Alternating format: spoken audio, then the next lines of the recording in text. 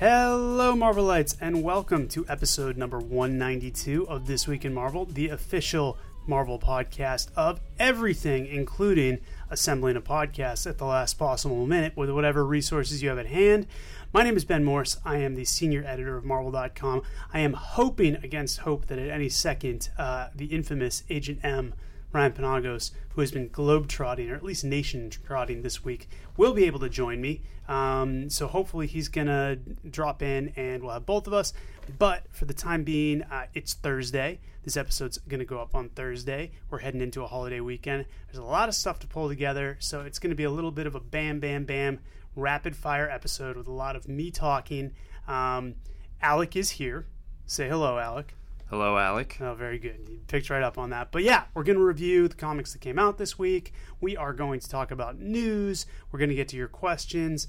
Midway through, we've got a great interview that Ryan and Blake did with a band called Refused. And we also have, of course, the latest West Coast stuff from Marc, Patrick, and company. But let's not waste any time. Let's talk about the books that came out this week, because there were some good ones, starting with A-Force number 2, written by Marguerite Bennett and G. Willow Wilson, art by Jorge Molina. So the big deal in Arcadia is, number 1, you've got the Submariners investigating this underwater, where did this monster come from? There's portals popping up everywhere type of deal. But on the flip side, you've got Nico and her new friend, who we know is going to be called Singularity. We do not. I don't think they know that in the book yet. Alec is looking at me, supportive as he can be, having not read any of these. But the basic thing here is we're continuing to explore Arcadia. We get a cool glimpse into kind of Nico's upbringing, her whole deal with Miss America and with Loki, more digging into the relationships. A Sentinel pops out of nowhere, because again, the big problem plaguing Arcadia is that these portals are popping up and just dropping random things in, which is not great. But we get to see A-Force in action. Dazzler gets some nice moments. She-Hulk gets some nice leader stuff. Get to see a little bit more of how this team operates, how Medusa really wants to be the leader. The mystery of Singularity, who is a very cool character, is definitely driving this. And I love the way Jorge Molina draws her, where she just has this kind of blissfully unaware smile on her face as she's about to get stepped on a Sentinel, or if she dumps She-Hulk into a post-apocalyptic wasteland. Very cool stuff. Definitely a good example of a creative team really coming together. Amazing Spider-Man number 19.1 is the fourth part of Spiral. There's been a neat little break from the normal Spider-Man stuff with a gang war, a traditional Spider-Man trope. Written by classic Spider-Man writer Jerry Conway, art by Carlo Barberi. We have seen the Wraith go pretty much as low as she can. Detective Yuri Watanabe. She has fallen in with Mr. Negative and now really understanding that he is manipulating her. So this is hopefully the start of her redemption. She's trying to claw her way out of where she's been.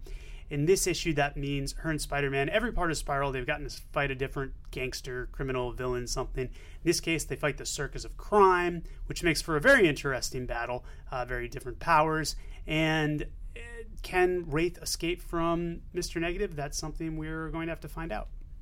Over in the Star Wars universe, in Darth Vader number 7, written by Kieran Gillen, art by Salvador LaRocca, Vader has now learned a little bit more about Luke, as we've seen in both Vader and Star Wars. So now he's taken his little mini team and he has gone to Tatooine, where he's trying to figure out what happened, where Luke came from, what he's up to. So there's a lot of investigation in here.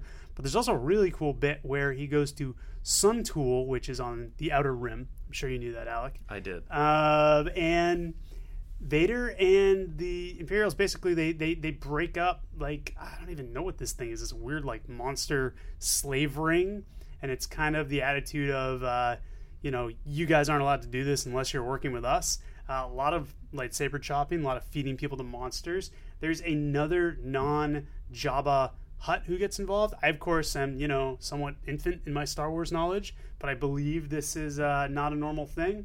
We've also got these other bounty hunters, this cool group of like random droids and lizards and Wookiees who are also out for some of the same things as Vader, maybe not, and maybe a member of Vader's team may be helping them. So a lot of intrigue going on there. Back to Secret Wars, Future Imperfect number 2, written by Peter David, art by Greg Land. At the end of last issue, we saw some iteration of the Thing show up to challenge the Maestro. In this issue, we learn it's not Ben Grimm, and the Thing's identity, which I'm not going to spoil here, because why, Alec? Because there are no spoilers on this show. Very good. We learned the origin of this Thing, and it is very different. Very cool character behind that rocky hide. This is basically just a big old fight issue. It's Thing and Maestro punching the crap out of each other. Greg Land does a tremendous job drawing it. Also have to give props to the rest of the art team. Jay Leiston on inks, Nolan Woodard on colors. Really just a fun issue to watch big dudes punching each other, which at the end of the day, Thing Hulk fight. That's what we want to see. A little bit more from Ruby Summers, a little bit more from the Resistance. A fan favorite Peter David character shows up, and then at the end, Maestro has a proposal for the Thing that could change everything. A lot of Thing there, you see? Thing, everything. I love it. Blah, blah, blah. One of my personal favorites, Giant Size, Little Marvel, AVX #2. Holy crap, this book. Scotty Young writing and drawing it, colors by Jean-Francois Bellew.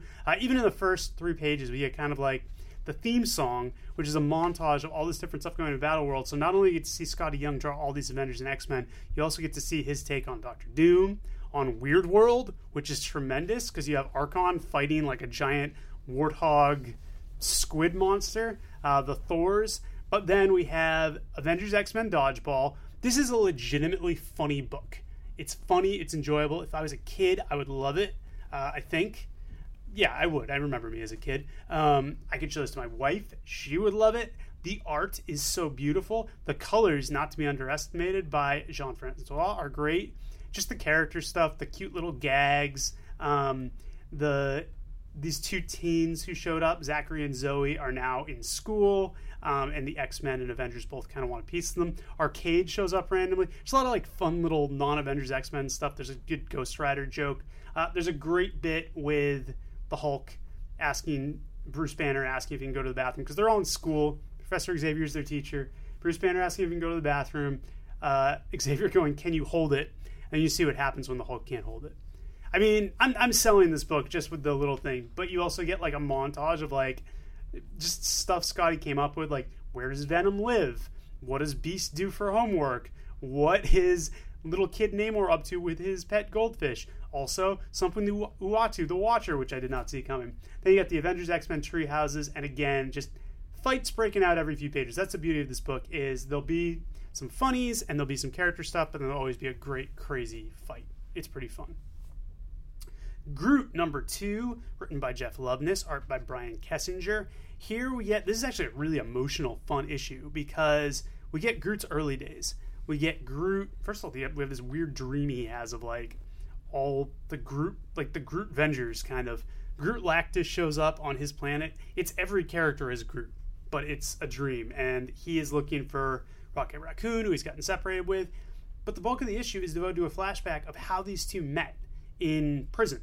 And it's really touching because it's Groot getting abused and tortured by these jerk, I think they're Kree prison guards who don't understand him. He thinks he's a dummy. He fights. He gets to be cool, but he ends up as a roommate with Rocket, who initially hates him because he can't understand him, finds him really frustrating. It's a story of how Rocket comes to understand Groot, and Groot does nice stuff for Rocket. Rocket ends up standing up for Groot, and they become great friends. And, whether you're a fan of the movie, fan of the comics, you just want to see, like, how did these guys become friends? I like that Brian Kessinger got to tell this story, because it's not a story we've seen anywhere. They just showed up in the comics as friends one day, and, of course, in the movie, they're already buddies. So, neat and important piece of Groot history. Touching, fun, great art. Loved it. Some more Guardians stuff. We got Guardians Team Up #7, written by comedians extraordinaires Paul Scheer, who I just started listening to his How Did This Get Made podcast. I believe I said that last week. Plug it again. I'm having a lot of fun with it. And his partner, Nick Giovanetti. Art by Sean Crystal. This issue teams up Ant-Man, Scott Lang, big deal, movie star. Pretty cool. Heard a lot about him. With Drax. And Drax gets separated from the Guardians and ends up in Miami, where Ant-Man lives, tracking a guy who's trying to get his hands on an ultimate nullifier. So it becomes a buddy cop movie with Ant-Man and Drax, because there's no other superheroes in Miami, obviously. Drax played perfectly here. 2 comedians writing him, taking full advantage of everything you saw in the Guardians of the Galaxy movie as far as his very, very, very, very dry wit. Ant-Man playing the straight man, which is kind of a nice change of pace. A lot of stuff packed in. A lot of words, a lot of neat art, A lot of cool outfits, a lot of little notes. It's a lot of fun. It's funny stuff. There's some unexpected twists, and it's just neat to see, who would have thought even a couple years ago an Ant-Man Drax comic would be a big deal, but here we are. Here we are. Princess Leia number 5, art by Mark Waid. No, written by Mark Waid, although I'm sure Mark is a great artist as well. Art by Terry and Rachel Dodson, colors by Jordi Belair. This is the conclusion to Leia's first limited series. She's trying to save the Alderaanians. She's teaming up with a bunch of people who don't really like her. A lot of the Alderaanians, like the whole kind of the arc of this series was her trying to prove to these Alderaanians who thought, she's an absentee princess or she was a royal, kind of showing like, hey, I'm Princess Leia and I'm great. I will put myself in the way of danger. I will stand up for my people. And this is where everything comes home to roost because she's got the Empire on her tail. They are trying to take her out, and she needs to bring her inspirational words to bear. She needs to use her skills not as a warrior, but as a diplomat, which is kind of neat, but it's just as exciting. I mean, I know that might not sound like the most exciting thing. Diplomacy. Mark Waid and Terry Dodson and Rachel Johnson make diplomacy action-packed. And there's space battles. So, you got that. Like I said, the end of this particular story, but gives a nice setup that if we want to revisit some of these new characters that Mark introduced, or if we want to see Leia on her own again, definitely that door remains open to see that. Back to Secret Wars, where we always got to go. Red Skull number 1. This was a cool, kind of subversive, fun one, written by Josh Williamson, art by Luca Pizzari. So the deal is, Red Skull in Battleworld, at some point in the past, tried to do an uprising, tried to take out Doom. He was this figure who was like, as far as his charisma and kind of his just cult of personality, was the only guy who could challenge Dr. Doom. And he almost did. But Doom supposedly threw him over the shield into the Deadlands, into where, Age of Ultron and Annihilus and all those guys are, and he's dead. But now there are rumors creeping up through Battleworld that Red Skull may still be alive, and this is very, very bad for Doom, who doesn't want any challenge to his rule. Even though it's weird because he's the god of Battleworld and can pretty much do whatever he wants, still wants to suppress. Has Crossbones, who is Red Skull's old right-hand man, but now working for Doom, recruit from across Battleworld. You've got Ultimate Electro, Magneto from the Age of X, Moonstone from the Civil War world, Jack-O-Lantern from I have no idea where, Lady Deathstrike from House of M, and kind of a mystery Winter Soldier. Sends them, basically they've all done crimes, their normal sentence would be you get tossed behind the shield. They all get offered a chance like, hey, if you can go find the Red Skull, we will let you have your freedom back. So they go over the shield and immediately are besieged by zombies and all these terrorists. And I like how they keep establishing this like over the shield world is just the most horrible, disgusting, horrifying place you can go, and you get that here. So things go really badly really quickly, which really kind of blew my mind, like how these characters get savaged. And Luca Pizzari's art is really gritty and really gross and perfect for being scary and also just really making you kind of worried. And Josh Williamson does a nice job creating this kind of paranoia, creating the Red Skull as this larger-than-life figure. Won't spoil the end of the issue, because again, no spoilers, but it seems that this book that I thought was going to be kind of like a Dirty Dozen thing may end up being something else entirely, involving less of the characters than start the first issue. The big one, Secret Wars number 4, and man, I just get so excited whenever an issue of Secret Wars comes out. Written by Jonathan Hickman, beautiful, beautiful, beautiful, etc. art by Asad Rabiq and Yves Forcina. So now things are really starting to get cooking, because you've got both the Cabal and these heroes from the Life Raft on Battleworld. You've got the Cabal just fighting Thors, which is awesome. Just Namor, Thanos. Thanos is a big deal in this.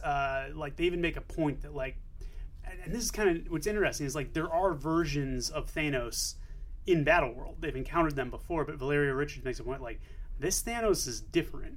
But Doctor Strange, meanwhile, is explaining to the heroes why Doom is in charge and why it's maybe not the worst thing. So there's a little bit of a rift between these heroes who are just, their natural instinct is, Doom, man, we gotta stop Doom. And Strange being like, guys, you don't understand, like, this may be the best of a bad situation. Cyclops, who has become the Phoenix, is incredibly neat in this, just spouting off these beautiful Jonathan Hickman written platitudes, just like epic speeches about rebirth and all this other stuff.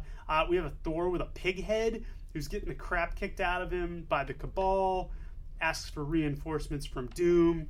So what you have is Doom, the Life Raft heroes, and the Cabal all converge in the same place, have a big three-way fight, and Doom starts to realize, like, oh, these are the heroes from the original world, because initially he doesn't know that. And the highlight is Mr. Fantastic, who I've often said is my least favorite member of the Fantastic Four. And I think everyone feels that way. Yeah. Jonathan Hickman is the sole exception to that, and man, if he doesn't make a compelling case for why we're all wrong. Doom, who to this point has been this infallible, like, unshakable leader, sees Reed Richards, and immediately you see old Doom. And he just goes, you get this little text where he just goes, yes, indeed there is. I spent years looking at every corner of every kingdom for some version of you, and now here you are brought before me. So what we learn here is there is no Reed Richards in Battleworld, which I have to assume is a Doom-like subconscious thing. When he created this, he's like, oh, no Reed Richards. But he didn't even know. He's searching for one. And Susan, his consort, is immediately like, oh, there's something special about him. And Doom's like, oh no. And Doom, like, rushes off to the site, and just, it's just at the root of all of this stuff, this Doom-Reed Richards conflict, which is the central conflict in many ways of, like, the Marvel Universe sometimes, just blew my mind. Hickman writes the hell out of it. Doom has a war with Cyclops. Cyclops stands up to him because he's the only one who can, and it seems like Cyclops maybe is going to get the edge. I'm not going to say what ultimately happens there, except to say that Strange does something and just has, again, I'm going to read lines here because they're so great. Doctor Strange says, I didn't even tell him what you've done, and I'm sure he's going to be hard at work solving the problem of you. Speaking of Richards, in reference to Doom. It says, how much harder do you think Reed Richards is going to try when he finds out that you stole his entire life? Look at you. Even with all this power, you're still afraid of him. Well, you know what, old friend? I think you should be. And like that, Reed Richards is the baddest badass, and this whole thing has just shifted because we had Battleworld, we had all this stuff, and all of a sudden now it's Doom versus Richards, the ultimate friggin' battle. And I'm super excited. And you're excited. I can see on your face you're excited, man. I am. I should have read it. I went to Taco Bell instead. Well, it's a bad choice. Bad decisions were made. So, you had the opportunity after this. Not to be overlooked, Secret Wars Journal number 3 this week, which is the anthology series, doing one of 2 anthology series. First story by our good, close personal friend Frank Thierry, art by Richard Eisenoff. A lot of you guys have been asking, when are we going to see Marvel Noir? Here's your answer. They do Marvel Noir here. It's Wolverine the Punisher, and the story is titled Who Killed Tony Stark? So Wolverine and Punisher, initially Wolverine, Punisher comes in later, on behalf of Pepper Potts, trying to figure out this murder of who killed her boss and lover, I'm not sure, Tony Stark. And it turns out to be more than just your typical mystery. It turns out to be a very Battleworld-centric mystery. It's pretty cool. There's a neat twist. Frank did a nice job. Second story, which I really loved, is called The Smashing Cure. It's written by Scott Aukerman, comedian, art by R.B. Silva, and it's a Doc Samson story set in Greenland, so Planet Hulk, where everyone's a Hulk. So it's Doc Samson, therapist, dealing with a world where everyone is a Hulk, and everyone can at any second turn into a Hulk. So basically, he's like doing anger management therapy. It starts with Hank Pym and Janet Van Dyne, and you see this every session is just him trying to counsel someone, and by the end, them becoming a Hulk, and him just being like, this is terrible. I hate my life so much. And then Peter Parker comes in, and Samson finally maybe can make a breakthrough, but he has to pull out a very cool secret weapon. This was so fun. I loved this story. In a week with a lot of funny stuff between Guardians Team Up and Groot, that probably was the story that I had the most fun with. Ultimate End number 3, really getting down to brass tacks over an Ultimate End, where Brian Michael Bendis is writing, Mark Bagley on the art. The heroes are trying to figure out what the heck to do. Last issue, there was a battle of Hulks. Now, Nick Fury, Ultimate Nick Fury, has captured Marvel Universe Hulk. We're really starting to see the tension between the Ultimate heroes and the Marvel heroes. Feels like there is a reckoning coming. We see what happened between the two Hulks, why they ended up fighting, little background there. Tony Stark, our Tony Stark, Marvel Tony Stark, it's very confusing, starting to really chafe against Nick Fury. And then we get the Punishers meeting up. So the Marvel Universe Punisher and the Ultimate Punisher, it's only a few pages long, but it's intense. And then we start to see why the Ultimate Punisher could be a bigger threat than all this cosmic stuff, all this, incursions and whatever. The Punisher may be the biggest problem that these guys have to deal with. Rounding the corner here, we got Unbeatable Squirrel Girl, number 7, written by Ryan North, art by Erica Henderson. As always, this book is a ton of fun, colors by Rico Renzi. So all of New York and Earth is now really pissed off because Girl Squirrel, who is this character introduced last issue, who we learn a lot more about, is sowing the seeds of discord. Everyone's angry. The only hope is we've got Squirrel Girl, we've got Chipmunk Hunk, we've got Koi Boy, and we've got Nancy. What I will say is that there is an Asgardian element to what is going on, which means the Thors get involved.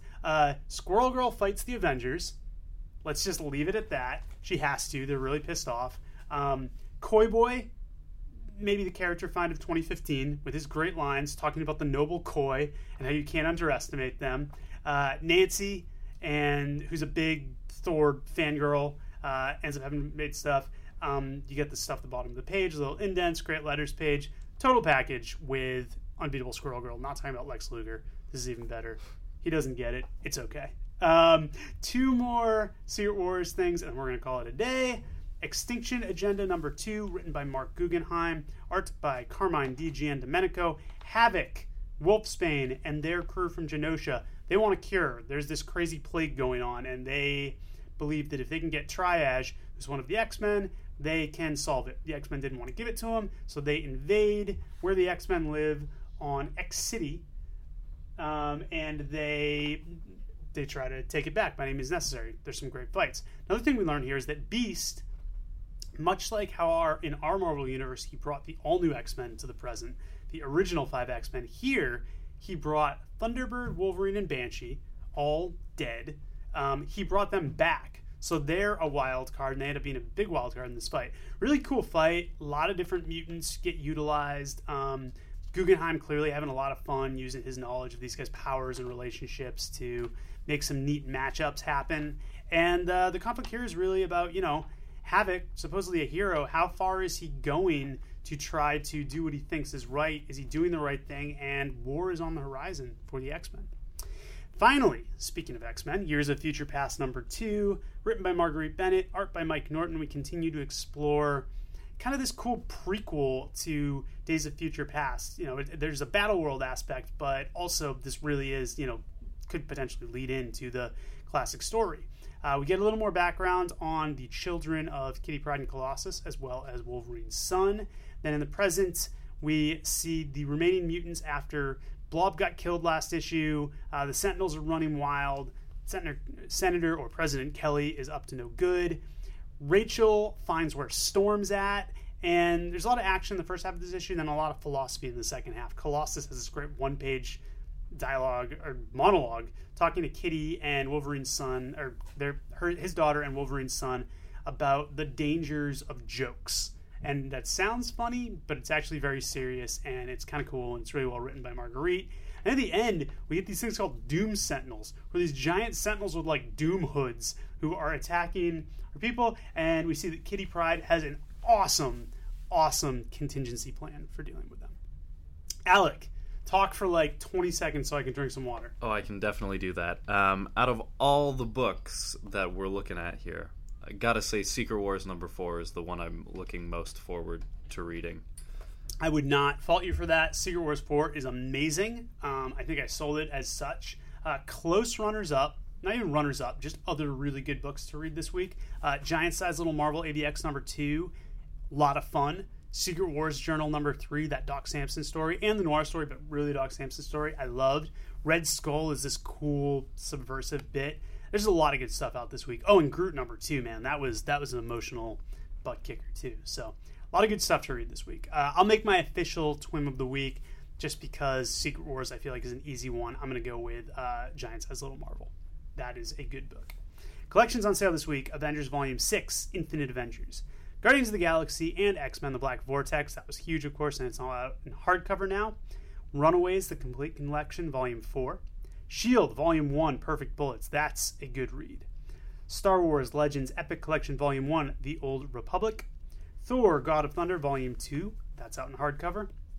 Digital comics, everything I just mentioned is out there, and also on the app you guys can read all new, all different Marvel previews, which I will talk about when we get to our news section, but you should definitely read it, and I'll explain why. Just bear with me for a few minutes. Also on our app, we've got Black Panther, The Man Without Fear, 513 through 518. That was a cool, underrated run from a couple years ago. Daredevil Original Series, issues 33 through 41.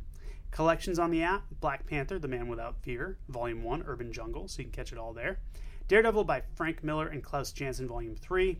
Daredevil Lone Stranger, that's a cool 80s collection of Daredevil stories. Daredevil Love's Labor's Lost, the same. Guardians of the Galaxy and X-Men The Black Vortex. S.H.I.E.L.D. Volume 1, Perfect Bullets. Star Wars Legends Epic Collection, The Old Republic Volume 1. Ultimate Fantastic Four Volume 9, Silver Surfer. Freshly digitized over on Marvel Unlimited, we've got Daredevil number 11, Deadpool number 39, Death of Wolverine, The Logan Legacy, number 7, Hawkeye number 21, Hawkeye vs. Deadpool number 3, Loki, Agent of Asgard, number 9, Magneto number 13, Marvel's The Avengers number 1, New Avengers number 28, Nova number 25, S.H.I.E.L.D. number 1, really good read, Secret Avengers number 11, Silver Surfer number 8, Superior Iron Man number 3, and Uncanny X-Men number 29. So some news for you guys. I just mentioned all new, all different Marvel previews. You know, we've been teasing out these books that are going to be part of the post-Secret Wars Marvel Universe, the all-new, all-different Marvel Universe. Well, we decided to, open the floodgates this week, and we published all-new, all-different Marvel previews. If you go to your local retailer, they have this great magazine where you can see previews, one-page art, and a little bit of dialogue, or not dialogue, but a teaser line, plus the creative teams for I think it's 50 books. It's somewhere in that neighborhood. It's awesome. It's also available on the app. It's also available in the Marvel comic shop, so you can read it online. But yeah, it's a really great primer. And of course, we're going to keep rolling out the interviews with creative teams to give you some more evidence. And also, Alec, coming up on Monday, you and I, a couple weeks ago, spoke to, as I recall, 17 different editors about 45 different titles. So if you guys are enjoying, you just picked up all new, all different Marvel previews. You're like, all right, this looks really cool. I want more. Monday, that drops. It was a huge accomplishment on our part. I give you a lot of credit because you're the one running in and out of the room, herding these guys in here. But that's something special we did for you guys. I hope you'll enjoy it. Meanwhile, on the site right now, you can learn more about Vision, which is a super fun new series, really quirky, by Tom King and Gabriel Hernandez Walta. It follows the Vision as he tries to pursue the American dream, tries to settle down and have a family. Need I say more? That kind of sells it, right?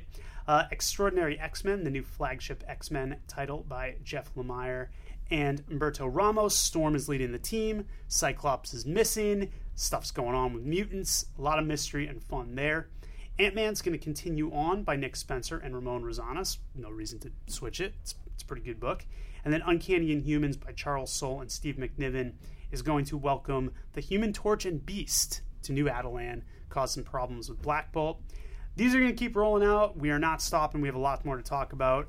Beyond all new, all different Marvel, Stuart Immonen did a Star Wars sketchbook for us. No surprise, it looks beautiful. Some exclusive pencils that you can see, and Stuart's commentary on them. Part 1 on Marvel.com. Part 2 either up now or coming soon to our buddies over at StarWars.com. Hero of the Month, of course, our fun poll feature where you guys decide who the best hero for every month is in terms of Marvel, and this goes across comics, video games, movies, TV. For June, you guys picked Magneto, which is cool, though he's kind of a jerk. What do you think, Alec? I think he's cool. Yeah? I don't know. It's tough. It's a controversial pick. He's kind of not a nice guy all the time. Does what needs to be done. Is he a hero? That's the question. We classified him ones this time. If you guys have different thoughts, please use the hashtag Marvel Hero of the Month and make your thoughts known. Also, vote on July's Hero of the Month. Our choices were, I'm going to try to remember these off the top of my head and hopefully not fail. Captain America, Sam Wilson. Steve Rogers, former Captain America. We got Ant-Man, Scott Lang. We have Elsa Bloodstone, Faiza Hussein, who of course is Excalibur, but she's going to be Captain Britain on Battleworld. Last but not least, Venom, Flash Thompson, who is going to have some major Secret Wars stuff going on. And then over in games, we're going to have a lot of games announcements coming up this week. You guys may have seen a teaser that Ant-Man is basically taking over Marvel Games, so there'll be more info on that. And the first one to hit is Ant-Man Pinball. Read more about that on the site. Okay, we are going to go to Blake and Ryan talking to The Refused. Were you there for this one? Yes, I was. You got any insight? It's a lot of fun. A lot of Great fun. Listen. Great listen. We'll get that. We will go out west to Mark and company, and then we'll be back to answer your questions and comments, and we will wait with bated breath to see if Ryan shows up at the last minute. Stay tuned. This Week in Marvel. Hello, Marvelites. Welcome to This Week in Marvel. I'm Ryan Panagos, a.k.a. Marvel's Agent M, and I'm joined by... Blake Garris, and we have the very, very special pleasure of being joined by... Please introduce yourselves, sirs. I'm David from Refused. I'm Dennis from Refused. It's such an honor to have you guys by. This is really cool. This is really cool. Ryan saw you guys last night. You were geeking out to me about this show. Yeah, I was having fun. I mean, like, I'm from Long Island, and I was, hardcore kid in the 90s and stuff, and going to shows and then putting on shows, and we were talking about the PWAC last night, and you guys coming out in like 97, and just fun. And I was thinking... as like a 13, 14-year-old and seeing the Donut CD at like a distro and learning about them, and like Sweden was this like far off place, and then like getting more into hardcore around the world and stuff like that, and then you guys, and then just blowing up. It's freaking cool. Are we sitting at the Marvel office talking about the Donut That's CD? fantastic. I love That's my that's my history though. Yeah, I ran into at your show last night. I'm standing there and a guy says my name, and I look at him and I'm like, I don't know who this is. And he says my name again, and I was like, hi. I stick my hand out. I go to shake his hand. I'm like, I'm sorry. And he's like, I will punch you. And I'm like, I tilt my head, and his name is Mark. He's in a band called Two Man Advantage. I worked for him booking shows for 4 years when I was a teenager. And I was we had a big Long Island hardcore reunion at your show last night, so it was great. Thank you for that, for coming brilliant. out, and I'm just excited that you guys are playing again. You're doing music again. It's pretty rad. Yeah, it is interesting. You guys into it? I'm sure. Yeah. Yeah, of course. It's pretty fantastic. I mean, for a long time, Refused was something that we weren't a part of. It just kind of floated out there, and now it's back. And like I said last night, I'm like, we're Refused. This is not nostalgia anymore. It's just like, this is what we're doing, and it feels.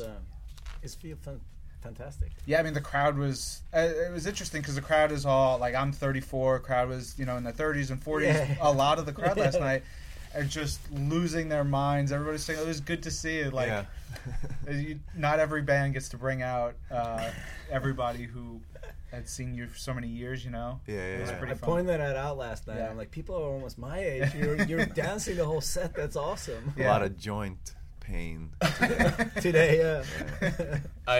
So I told you my buddy Paul, he's on Parks and Recreation, and he was on Lars and the Real Girl and all that stuff. He told me to say this to you, and I never usually do this, but he would kill me. But he says right now he's at a cafe giggling like a preteen junkie with earphones in, lyric website up, live videos on, and then he's skipping home to air drum his way through the documentary for the 1,000th time. Skype his relatives in Molesjo or something. Molesjo. Yes, that sounds better. And start the process of deciding what shoes he's going to wear. And then he says, then it shows. Iron Maiden and Refused made all the difference for me. Thanks, guys. Ye expletiving Hall. Yeah. So fantastic. So you've got awesome. Fans everywhere. Yeah. It's pretty rad. It is weird because, as you said, like, we're all grown up now.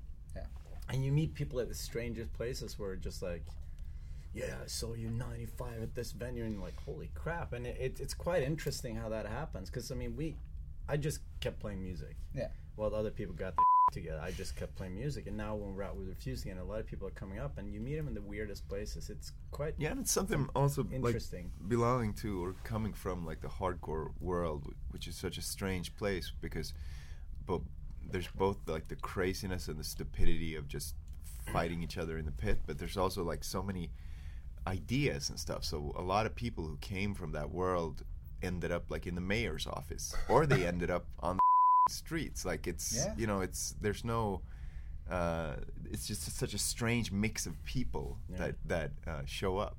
Yeah, I mean, so much of what helped me get to where I am now, helping do all this that I do at Marvel, is because I was going to shows when I was 13, 14, and started taking photos. Yeah. I started doing a website. Yeah. I started helping out at the door and on stage and like just being part of it. And that community is so important to me and has affected so much of what I do. I think it's quite. We met someone last night that came to the show, and they're like, "Oh, we started our own brewery, like DIY brewery." Because we were all hardcore kids, and we set up shows, we did zines, and we booked tours, and we took that knowledge and we started our own brewery. Yeah. And I mean, that's what people do. A lot of people that we meet are just like, the hardcore and the DIY thing is such a learning ground. Like people like, this is where we learn how to do things like that make sense later. A lot of undiagnosed people, like people who couldn't like function maybe in the academies or in the in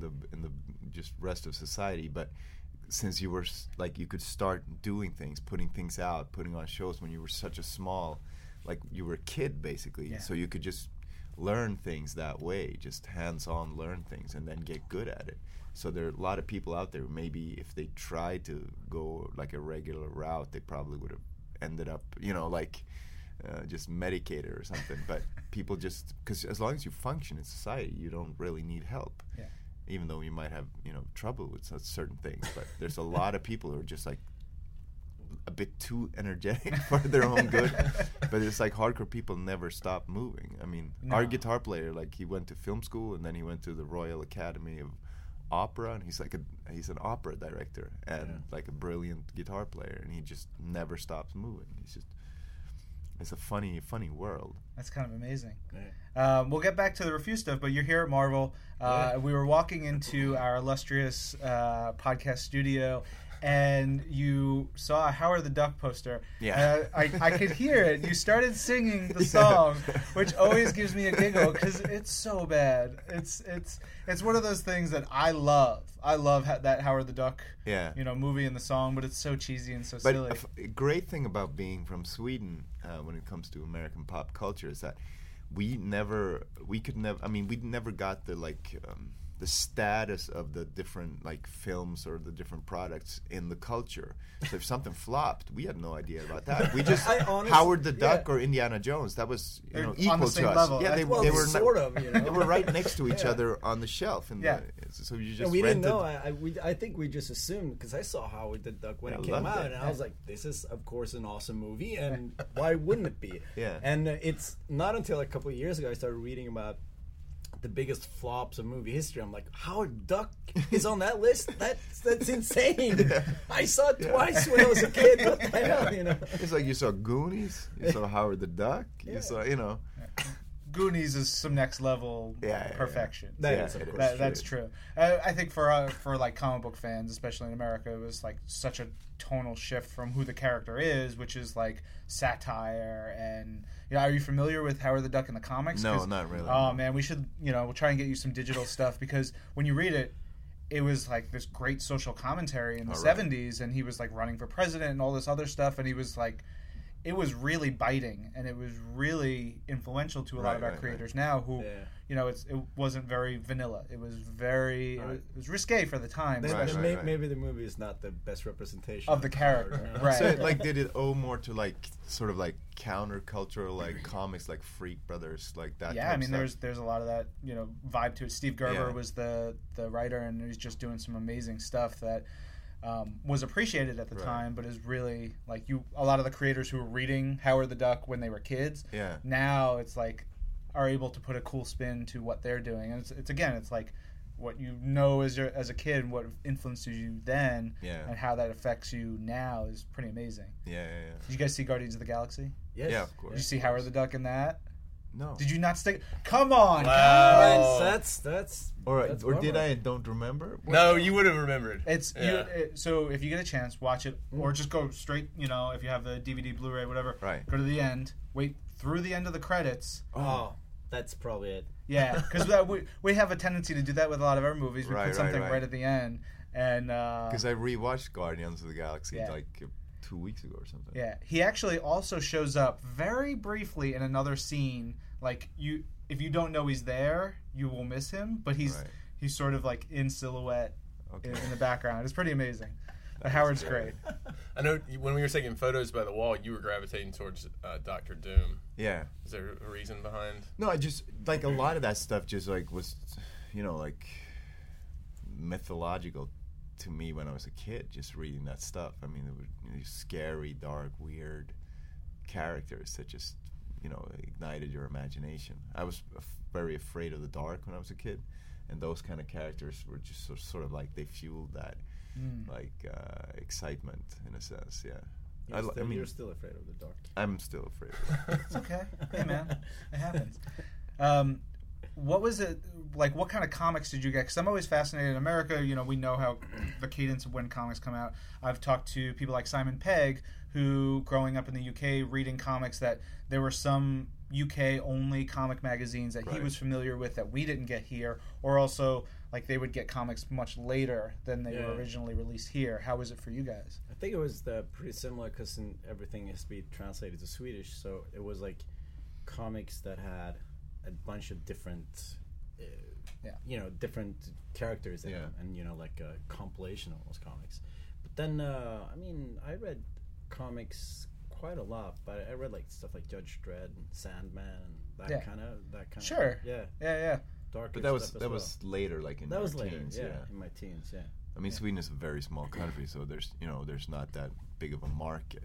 No. So you got the big, like I read Superman when I was a kid, but my big thing was Spider-Man when I was like, I don't know what age, I can't even, but I read like Spider-Man like religiously. Was it that you had access to Spider-Man, or that you gravitated towards the character? Or I love the character. Yeah. I just love. I mean, now there's been movies and all that stuff. It's sort of like back then it was just sort of like you discovered on your own that like he was like a conflicted character, and he was like not just like that whole anti-hero stuff, like that he didn't want to do that and he had to do it, and he like all the moral stuff, like it really got to me at a certain age. And I thought it was really, really, like, it was great. It was like sort of educational and in a great way, and I loved it. And I loved like Venom and like I really the eating of the brains that clicked with you. Yeah. Venom was great. Yeah. What about you? Well, but the same thing with Spider-Man. Also, when it got dark, like that whole thing when he became the Venom, or the other Spider-Man, when he it was really cool. Very exciting. So it was like when Kiss got rid of their makeup. Sort of, but the opposite. I'm not sure. Sort of, but the opposite. I think you also mentioned Thor and Loki. Yeah, but I think that connection is partly due to. I mean that used to be our religion in Sweden or Scandinavia. Hundreds. I just love the fact that they're like characters that are in the public consciousness, because I've read a lot of the old like Norse myths, and they're just, those stories are just insane. I mean, they're completely insane.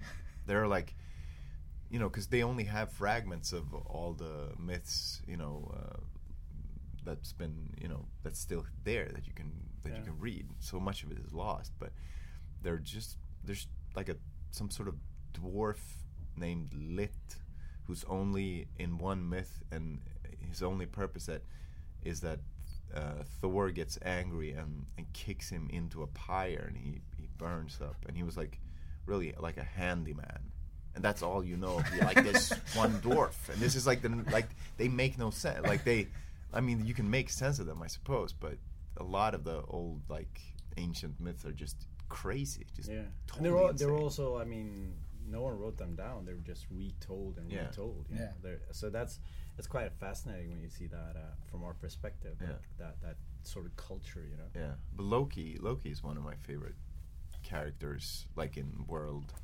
literature. He's such a like strange being. Just I mean he takes the shape of a horse, and he gives birth to like he's like a queer, weird, just unbelievable character, and he's so funny, and he's like the active agent in all the situations. Like he starts all the bad stuff, and then he solves most of it, and then he starts like the end of the world, the Armageddon.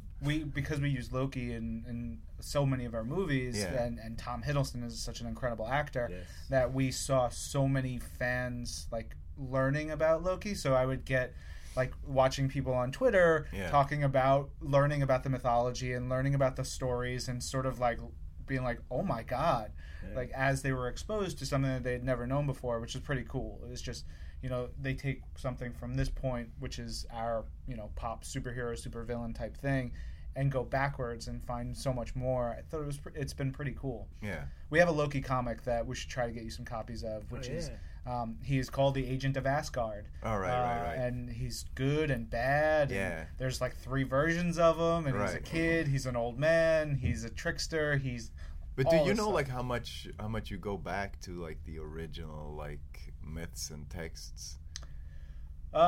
Here and there. It depends on the writer, and you know, it depends on what what pieces they're pulling out of. You know, like Stanley and Jack Kirby actually had a series of like Asgardian tales that they would start. I think they were pulling bits and pieces from myth, and this was in the 60s.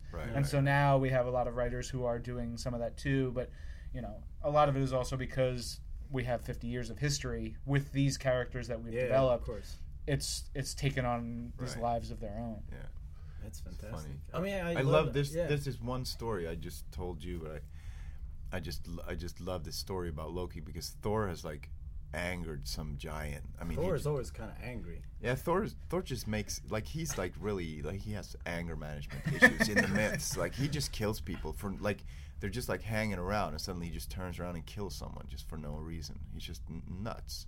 And he's angered some giant, and the giant, and to appease the giant, they have to make him laugh, and then he gets to choose a bride or something, and they all try, like they tickle him and they try to tell jokes and like all do all this stuff, and at some point Loki just ties a string to the beard of a goat, and and this is in the ancient myth, he ties the other end of the string to his like package, and he just lets the goat loose, and that makes him laugh. Yeah, of course. Could you imagine? Who wouldn't laugh at that? You know, maybe we could get that into one of the comics. I'll talk to the writer. Unfortunately, on that note, we have to wrap up. No, but we haven't really talked about the music yet. Yeah, I know. Real quick. No. You guys came in 2012, which was awesome. I saw you guys at the show, one of the shows here, Terminal 5. Fantastic. So great to see you again. And like now you're touring, got new music. How did this spark up again? Well, I mean, 2012 was the reason it sparked up. I mean, we were living...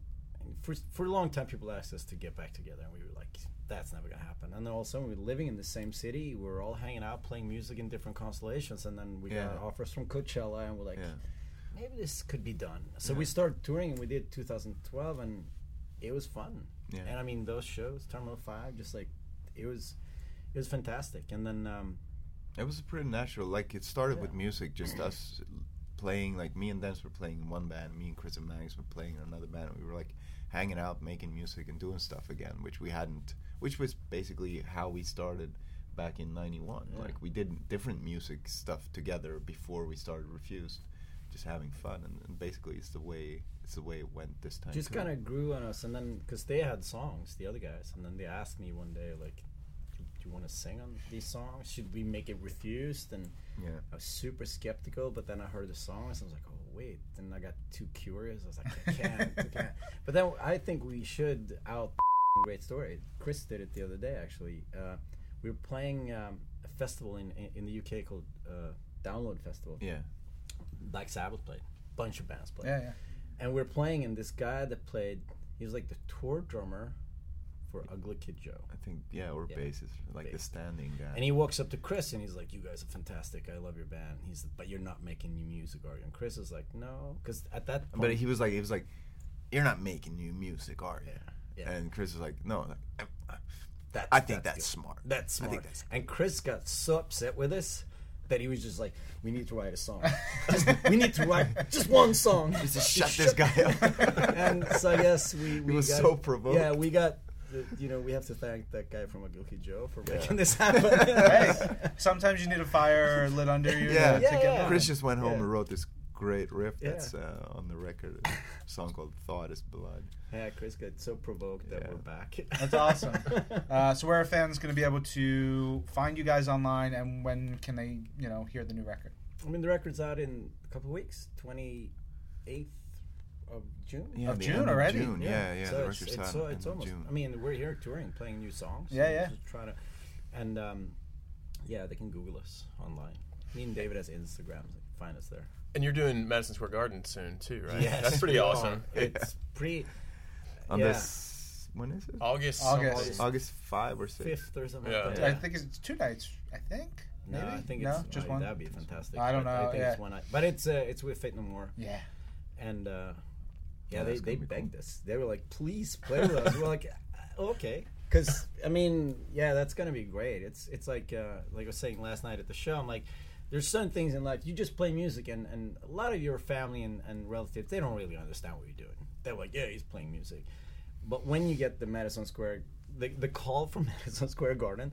That's when you call your parents and you're like, "You're right. This is what we're doing." So I've friends like they used to go to my like high school class. They're flying over That's amazing. for that show. Like my guy, he was like, "If I'm coming over, I'm gonna take a vacation. Me and the wife." I'm like, "Yeah, you're on the guest list." He's like, "Are you sure?" I'm like, "Yeah, you're on the guest list. I'll put you on the guest list. We'll hang at Madison Square Garden." I think he called me 5 times. It's like, "Are you sure?" I'm like, "Yes, we'll make it happen." Like if you fly to New York, cute. it's gonna happen. That's So awesome. That's gonna be great. Very exciting. Yeah, I saw Faith No More 3 weeks ago or whatever here in the city, and I interviewed Bill, the bassist, talking about he's like a huge Silver Surfer and Nova fan from back in the day. So it's super cool. Look, I'm just having a fun time. Yeah. And I thank you guys for coming Thanks by. a lot. I really Thank you. appreciate Fun. it. This We is should fun. have planned it better so we could talk more about Yeah. it. We'll be back next time. And you are welcome to come Yes. anytime you want. Just hang out. That would be Thanks. fantastic. Cool. Thanks, guys. Thanks. Thanks. This is Marvel, your universe. Hello there. This week in Marvelites, this is Marvel.com editor Mark Strom, joined by Marvel.com assistant editor Patrick Kavanaugh. for another thrilling installment of the Strami and the Wolfman show, starring the Wolfman and Strami. This edition is actually coming to you from the comics library here in Marvel Studios because we couldn't find an empty office anywhere, so or an empty meeting room or anything like that. So we are instead camping on the comics library. I'm holding up the original Sin trade. Yeah, paperback. here's I didn't proof. even know this came out. Here's proof that we're in the comics library.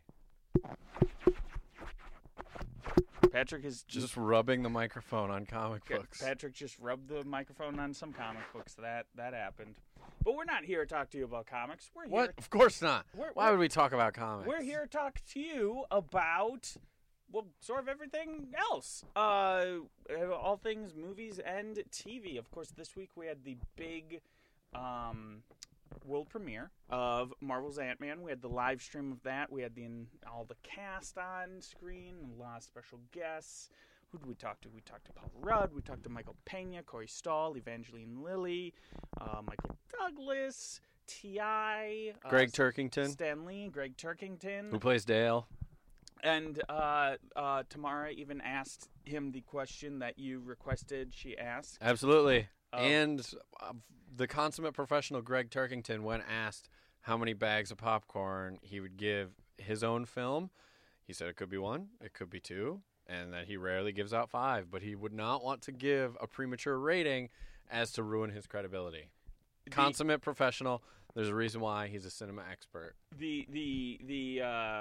So Patrick had to explain this joke to me because as I'm familiar with it, he does a show on Adult Swim in which he gives On cinema at the cinema. in which he ends every review with giving it 5 bags of popcorn. So There's a lot of 5-baggers out there. here's hoping that Ant-Man gets its own 5 bags. Yep. So you can catch that entire live stream on our YouTube channel on Marvel.com. You can replay it all over there. You can see all the photos from all of the stars that were there. We also, during the live stream, debuted an exclusive clip from the film in which Ant-Man experiences a trial by fire, or should we say a trial by water? Yeah, definitely Yeah. trial by water. Trial- There's no fire. Trial by water in this one. So you can go and check that out again on Marvel.com and on our YouTube page. I'm trying to think of what other Ant-Man activity. We posted an interview yesterday, correct, with Peyton Reed? Peyton Reed, yeah. He talked, it's actually the first of a 2-part interview.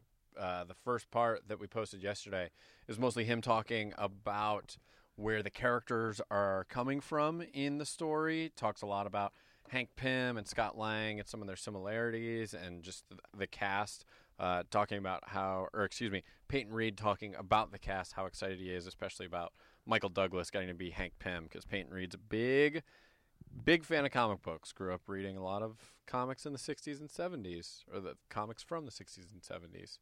Mm-hmm. So that was the first part. Stay tuned for the next part, which will be potentially next week, potentially the week after, sometime before the movie comes out. And I will also be posting, after we record this, so by the time you're listening to it, it should be out there, an interview with producer Kevin Feige about the film. And we've got some more interviews coming up your way. We've still got to post one with Evangeline Lilly. We've still got to post one with Corey Stoll.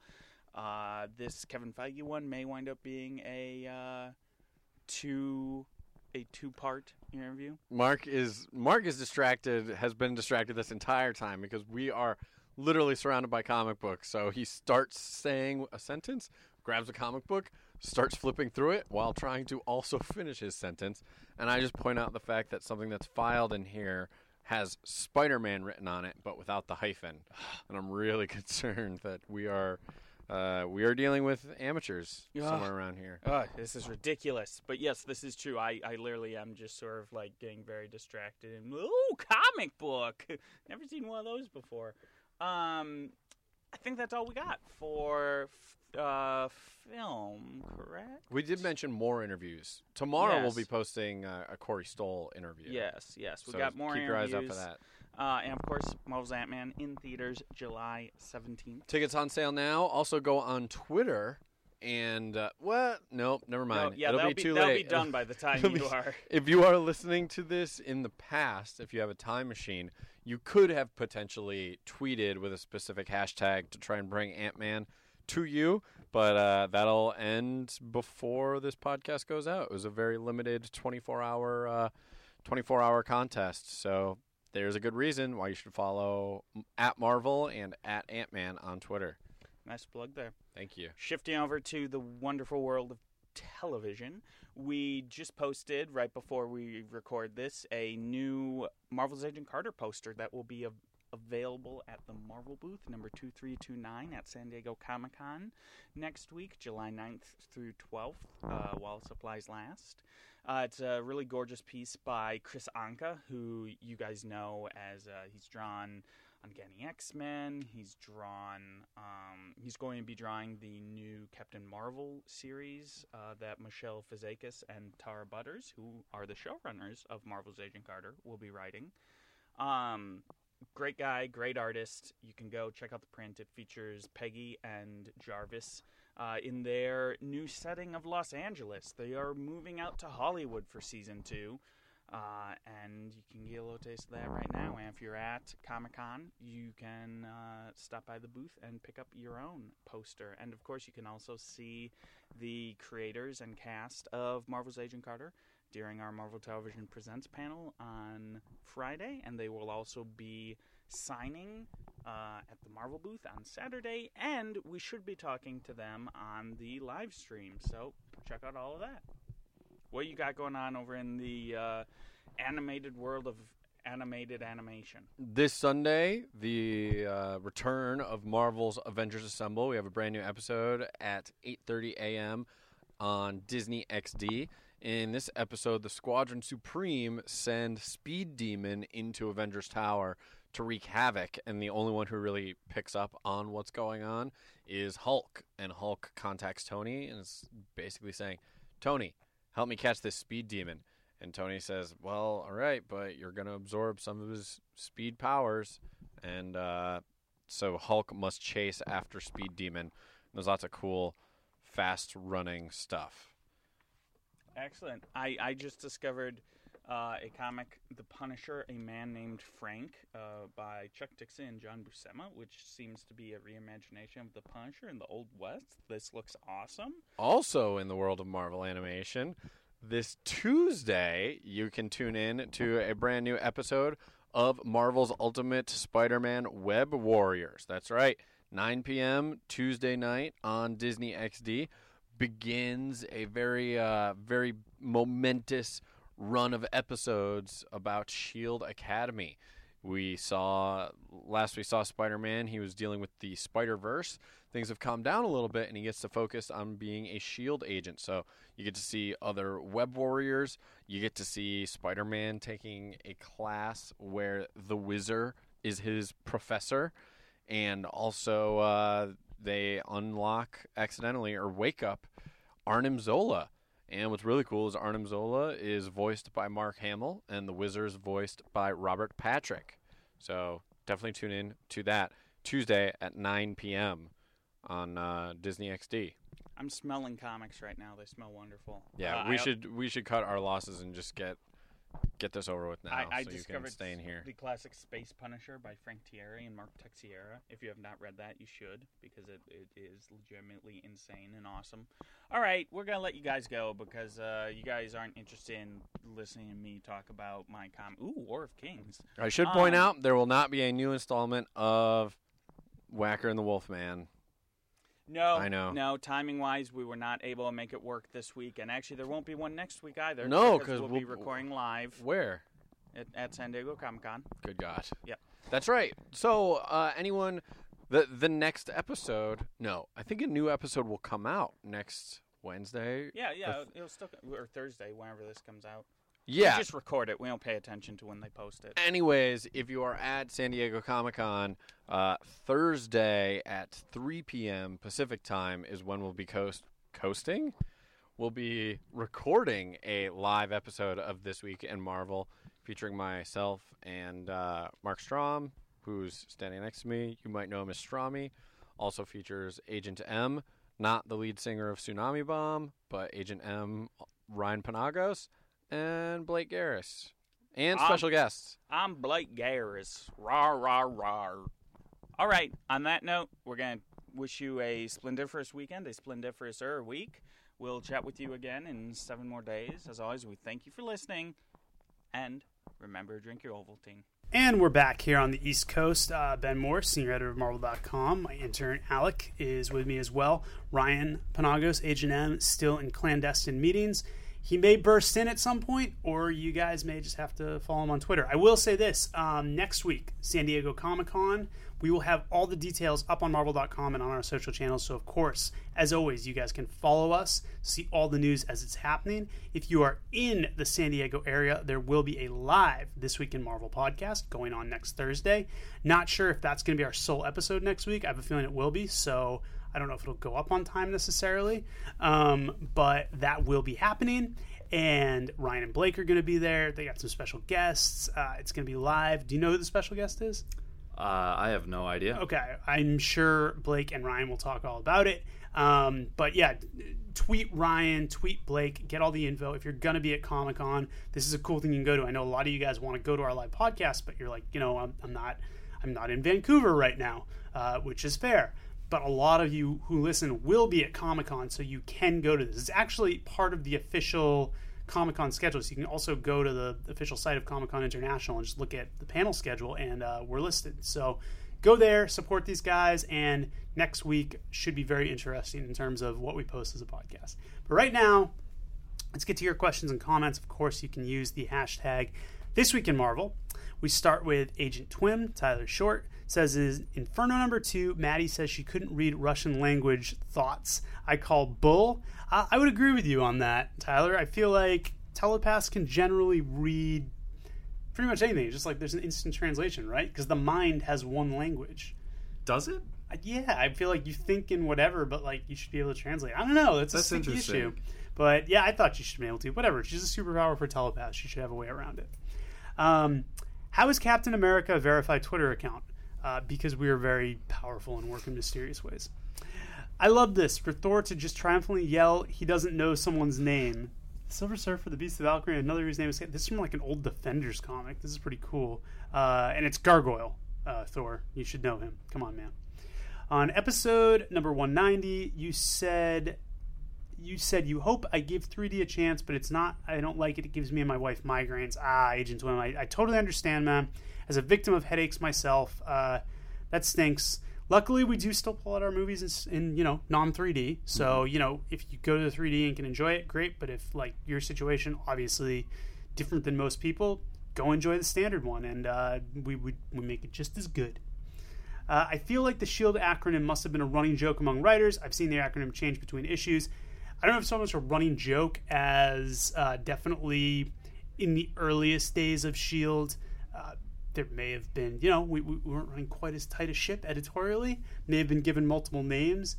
If you're a true Marvel nerd, you know what it stood for, what it stands for, you know all of that. I don't even fully know that. I know at one point it was like Supreme Headquarters, Intelligence, and then I don't know. Like I can usually get the SHI parts. Supreme Hazard something. I'm losing cred. I got to move on. There was a part 2 of this tweet. It says, they'd take every chance they get to explain what it stands for as opposed to just letting it be. Well, some fans enjoy that.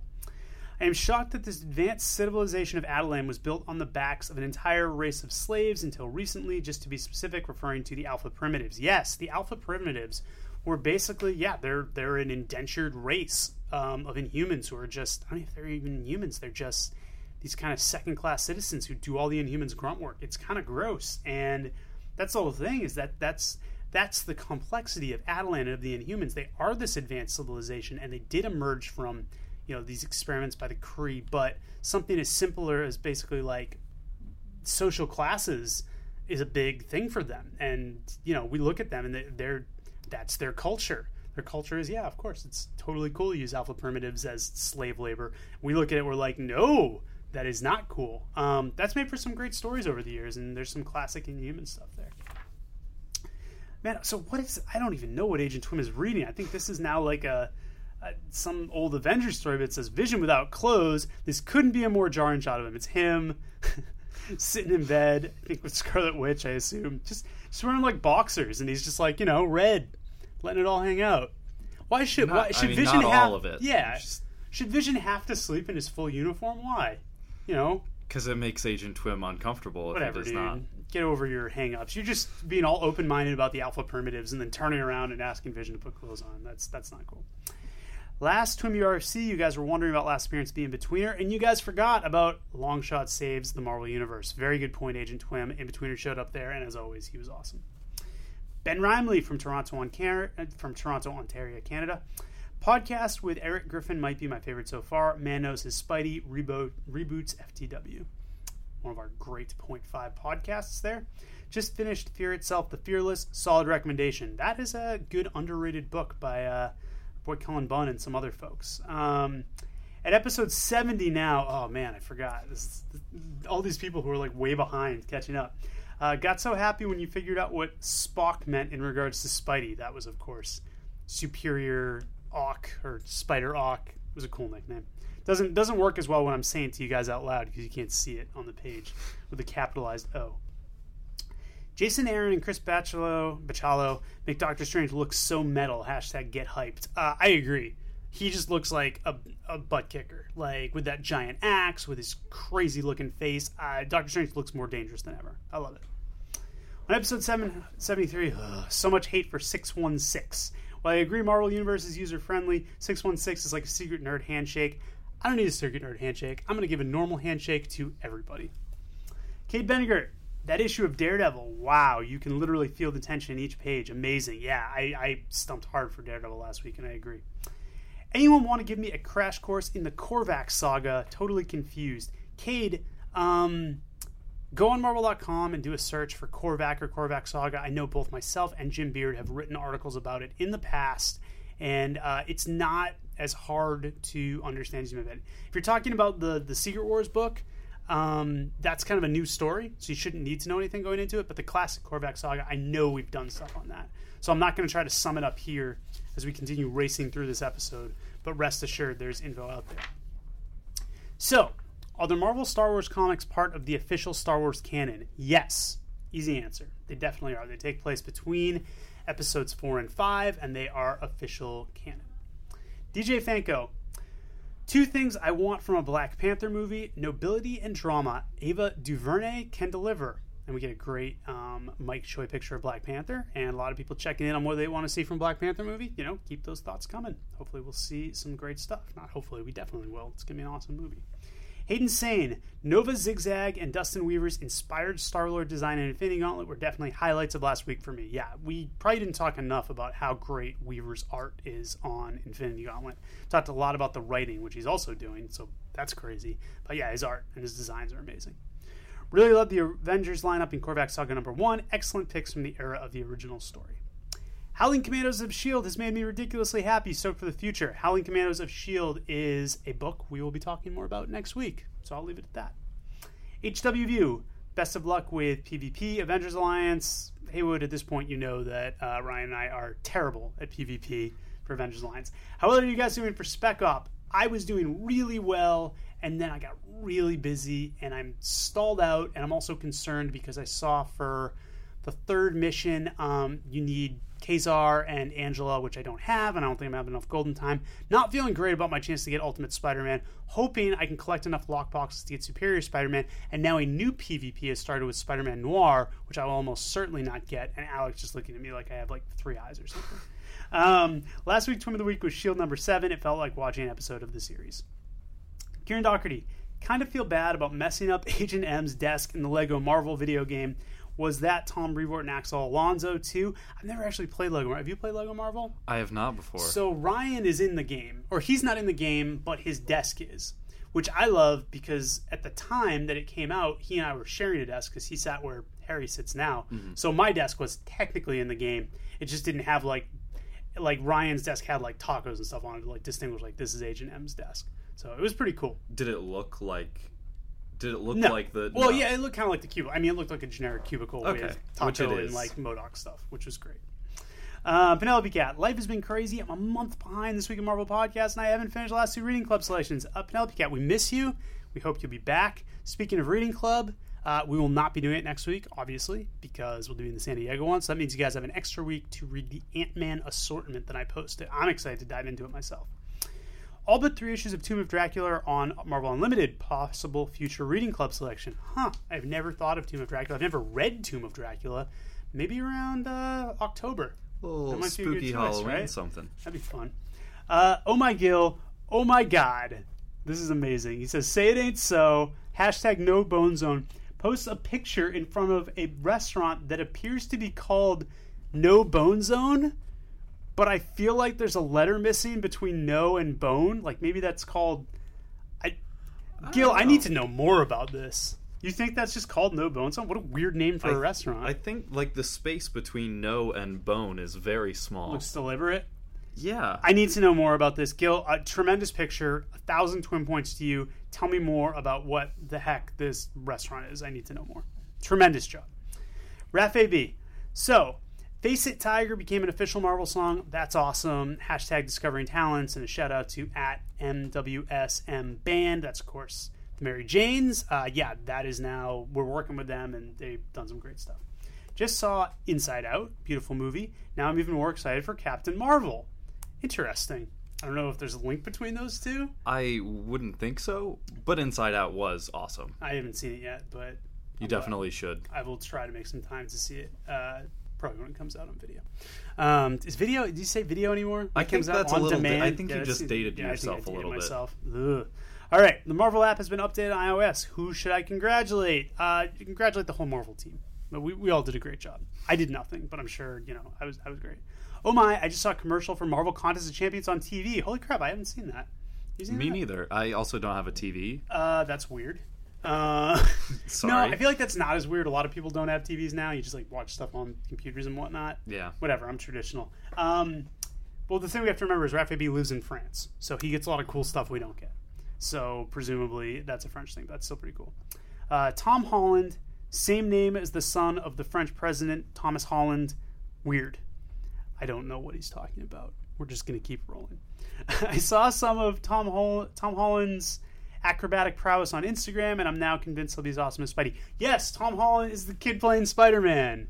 Wow, yes, I blew that one. Okay. Okay, Tom Holland. So yeah, Tom Holland's our new Spider-Man. Yes. Very exciting. Hopefully he doesn't listen to this podcast. I'm virtually sure he does not. He's a big fan, I'm sure. Oh my god, this is going to be bad. The heroes don't get any bigger line on the Ant-Man posters became size doesn't matter on the French posters. I love Raphael B's wacky France tweets. And finally, I heard there's a premiere for Ant-Man in France in the city of Formes, French word for ant. I don't know if that's real or not. If it is, it's amazing. Ricky Williams from the Miami Dolphins says, Mo Dobbs, make that the title of the next issue, # gotta have it. I think that maybe from when we were talking about MODOK Assassin last week. Not sure. Still, great.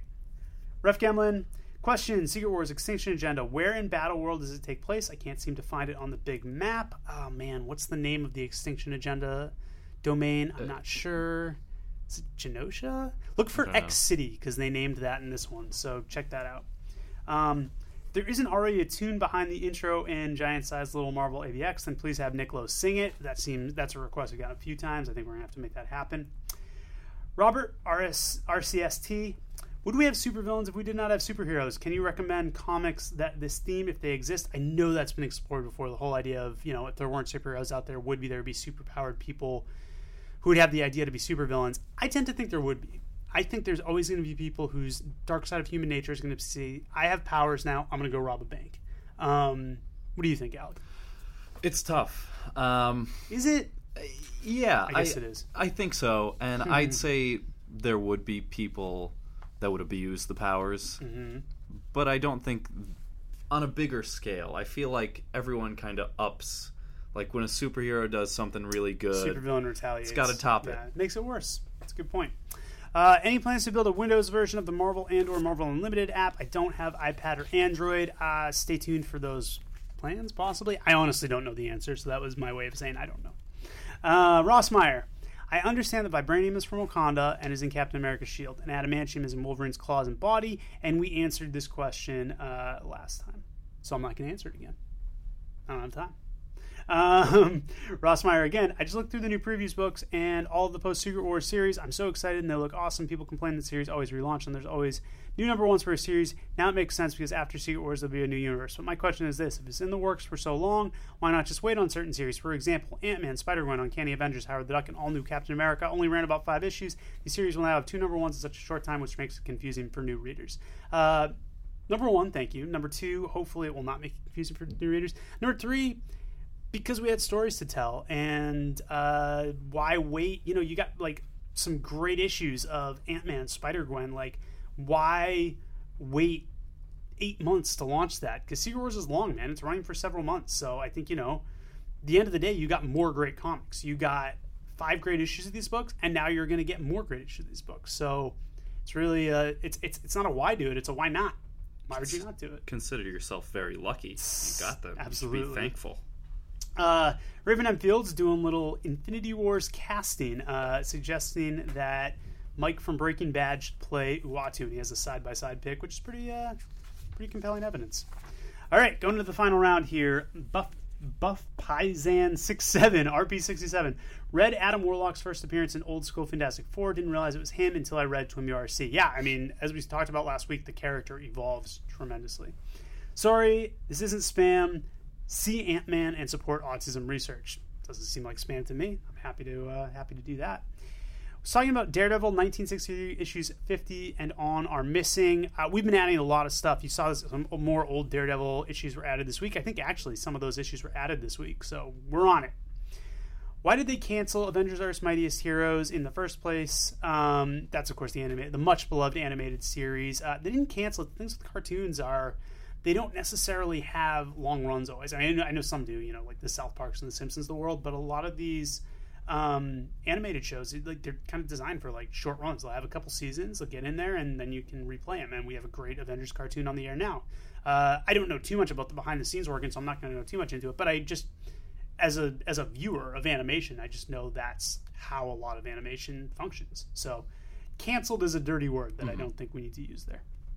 Seth from Derby, Connecticut. Just got Marvel Unlimited. Want to see more of Ruby Summers from Future Imperfect. Was wondering what to read. You're going to want to go and read Peter David's X Factor. Read the full run. It started in like 2005, and it's tremendous. It's... I don't even know how many issues. There's got to be almost like 75 straight issues. He writes all of them, and it's a great start-to-finish read. Ruby's in there. It takes a while to get to her, but I promise you all of it's worth it.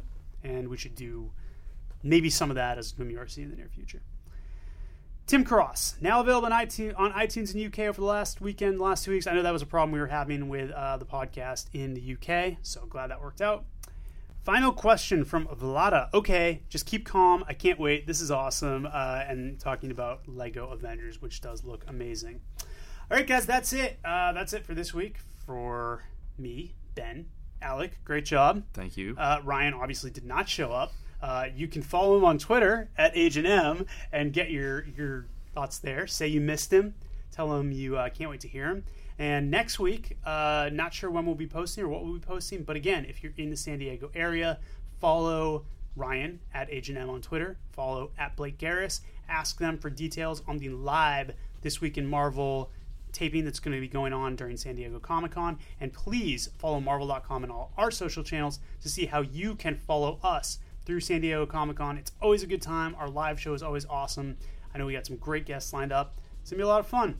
Thank you guys for bearing with us. Hope you enjoyed the show. Remember, this is Marvel, your universe.